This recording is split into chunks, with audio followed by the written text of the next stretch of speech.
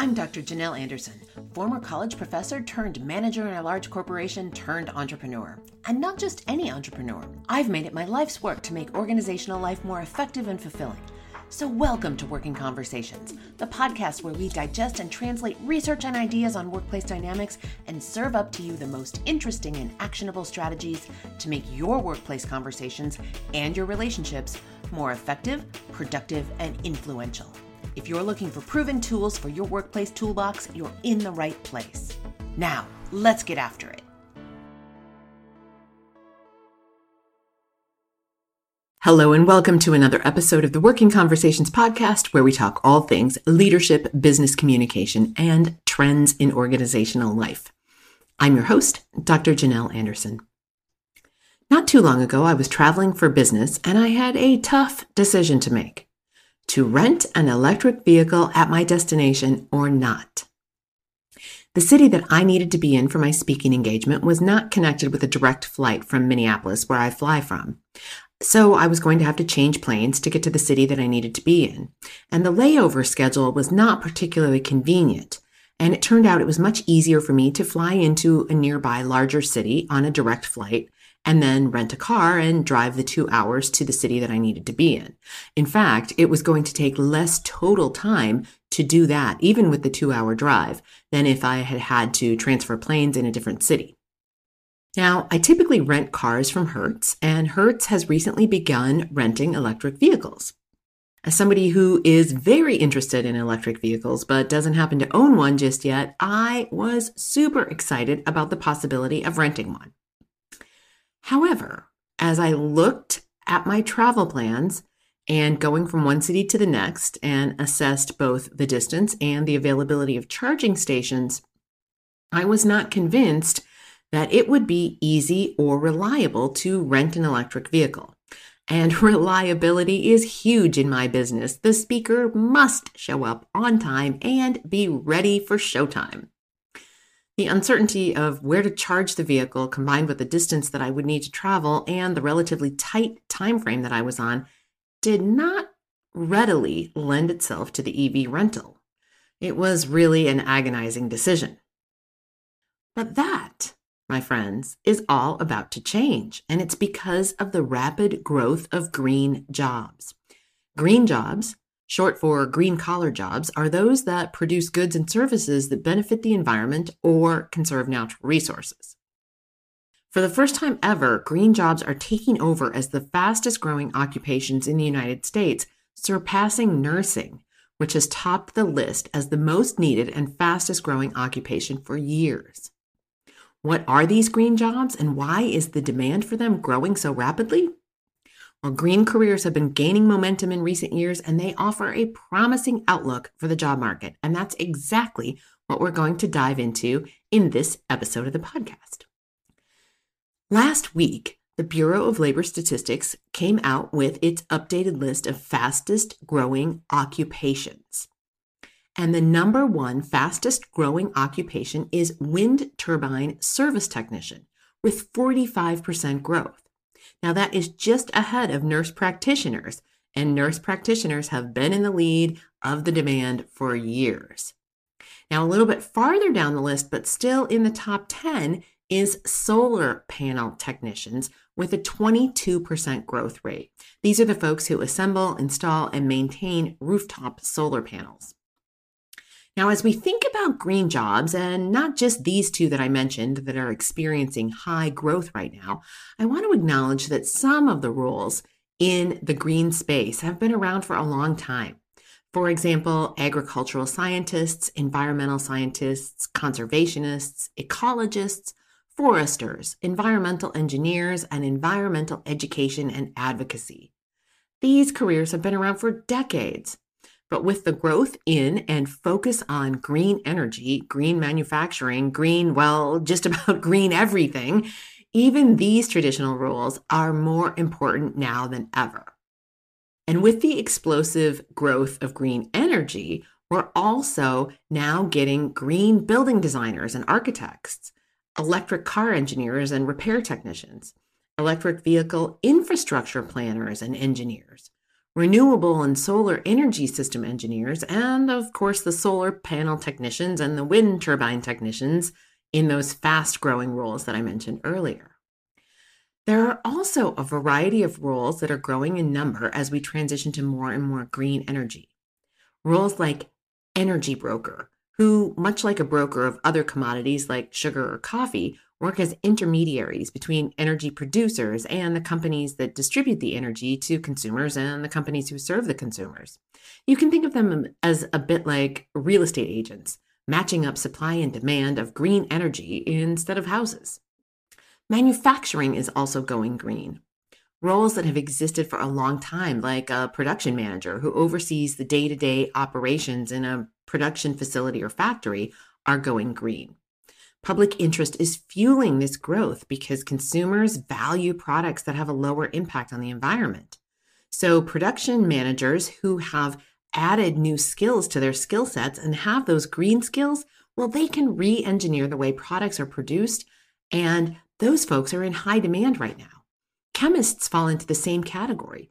Those with green skills who can study the structure of substances on the molecular and atomic levels and produce better and safer products, well, they are super highly valued in today's marketplace. And even in senior leadership at large companies, we're now seeing roles like Chief Sustainability Officer to oversee corporate sustainability initiatives. And these executives are responsible for developing and implementing strategies to reduce a company's environmental impact and increase their social responsibility. And while corporate social responsibility has been around for a long time, it's only recently that we're seeing large companies truly give it a seat at the table by making it a C-level or chief level position. The consulting field is seeing growth in this area too. Many companies are realizing the importance of reducing their environmental footprint, but they don't have the expertise on board to do that straight away. So this has led to an increase in demand for sustainability and environmental consultants who can help companies develop and implement eco-friendly practices. Now, these consultants can conduct environmental impact assessments. They can recommend improvements in everything from product development and manufacturing to building construction and maintenance improvements. And as government regulations over carbon emissions and other sustainability practices continue to grow, companies are looking to these sorts of consultants to help ensure compliance with the new regulations. Perhaps one of the more novel new careers is that of the urban farmer. These are folks who are growing food in unconventional ways in highly populated areas. Green rooftop gardens, greenhouses in small spaces, and the like.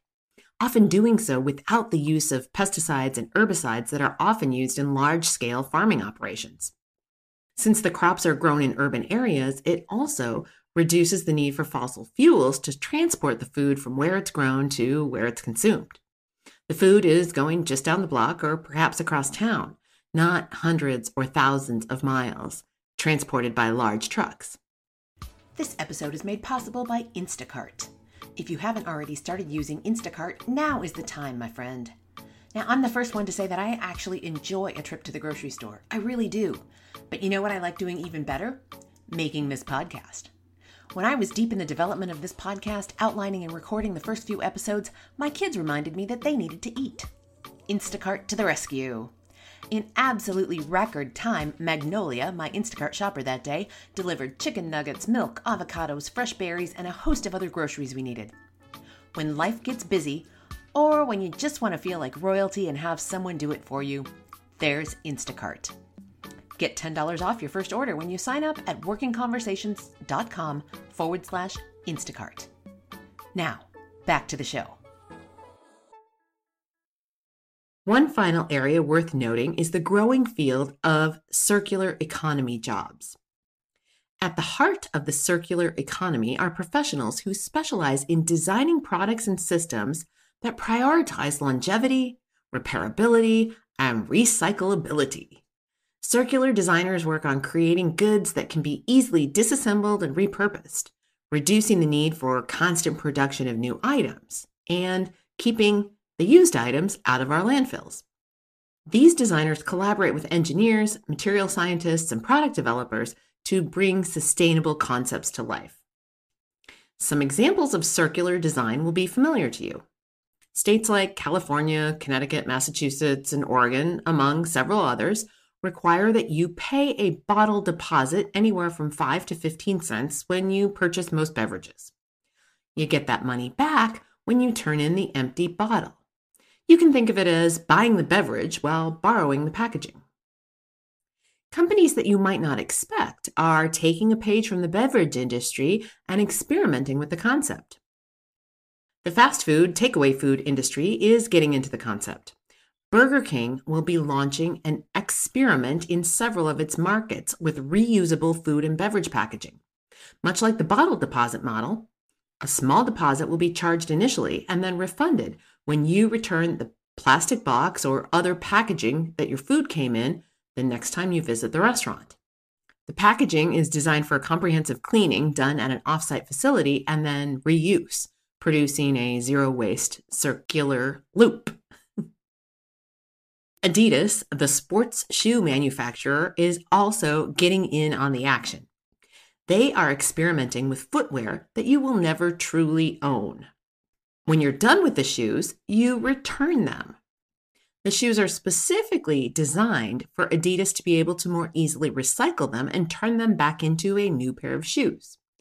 They're made from just one material, and the pieces of the shoe are not glued together. Instead, they're assembled with high temperatures. And when you're finished wearing the shoe, Adidas takes the pair back and recycles them into another pair of the same shoe. Consumer goods are getting in on the action too. IKEA is buying back your gently used products, refurbishing them and repairing them as needed, and then reselling them to other consumers who will happily buy them at a reduced price. While many of us already do this by purchasing our IKEA furniture on Craigslist or Facebook Marketplace, this IKEA-initiated effort is a bit more like buying a used car from a dealership.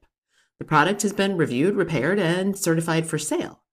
This program has been around in many of IKEA's European and Asian stores for a while, and now it's being rolled out in the US at many of its stores. Buyback is available as an exclusive benefit to those who are enrolled in their customer loyalty program called IKEA Family. Resale is available to all shoppers. Just look for the Resale Hub sign inside the store. This is part of IKEA's effort to transform its business model into one that's circular and climate positive by 2030. Now, if you are in a role that could integrate green skills into your role, even and especially if it's not a role that we've already discussed as being part of the green jobs movement, for example, a project manager role or a marketing professional, I urge you to seriously consider pursuing some additional education in the green space. It will make you a more competitive candidate in the job market should you ever find yourself looking for a new position, or it will give you the edge for a promotion in your company or in making a case for a salary increase. And who doesn't want that? And if you're in the position to advise a younger person about career choices and direction, make sure you're letting them know about the rapidly growing green industry. Some of the roles that we've discussed require higher education and advanced degrees, but some of them do not. Some, like the solar panel installer, come with on-the-job training, and they're available to those with a high school education. So, from a high school education to an MBA or a PhD, there is room for all levels of education in the fast-growing green sector. It's an exciting time. From rapid job growth and relatively new green roles to new green skills that can be added to traditional job skill sets to urban farming and circular design, including sneakers that you never truly own, there are so very many impacts of the green economy and green jobs on our work lives and our consumer lives. And this is just the beginning. This is an area where we will continue to see explosive growth. As for my specific decision on that recent business travel, I decided, as you may have guessed, not to rent an electric vehicle, given the distance that I had to drive and not knowing where I would find charging stations in the smaller city that I was visiting. And as I opted to not go for the electric vehicle rental, I felt it as a personal disappointment. I would have loved the chance to drive an electric vehicle for a couple of days to see if it might be a good choice for me when I'm ready to purchase my next vehicle. If my travels had been confined to one large city and my work required a car rental, I would have definitely opted in. Next time, I suppose. As the sector of green jobs continues to grow, I am confident that the decision that I faced will get easier. With more and more states expanding their environmental vehicle infrastructure and charging stations, and with national government working towards expanding the availability of charging stations as well, and of course, charging stations moving more towards standard hardware. Think of it like a universal plug, like USB-C charging cable for your phone. Well, then it will get easier and easier to travel by electric vehicle. And all of this is unfolding within the growth of green jobs as the infrastructure of not only electric vehicle charging stations grows, but also solar, wind energy, and other types of green sources of energy get built out. What will you do to make yourself more valuable and more competitive as the green careers continue to grow and expand? Remember, the future of work is not only about technology, it's about the values we uphold, the communities we build, and the sustainable growth that we strive for. We need to keep exploring, keep innovating, and keep envisioning the remarkable possibilities that lie ahead. As always, stay curious, stay informed, and stay ahead of the curve. Tune in next Monday for another insightful exploration of the trends shaping our professional world. Until then, my friends, be well. Thanks so much for listening. If you like what you're hearing on the podcast, head on over to Stitcher, Apple Podcasts, or wherever you get your podcasts and give us 5 stars and a quick review. It really makes a difference, and it keeps us bringing you valuable content that you can put into play in your life. I'm Dr. Janelle Anderson, and this is Working Conversations.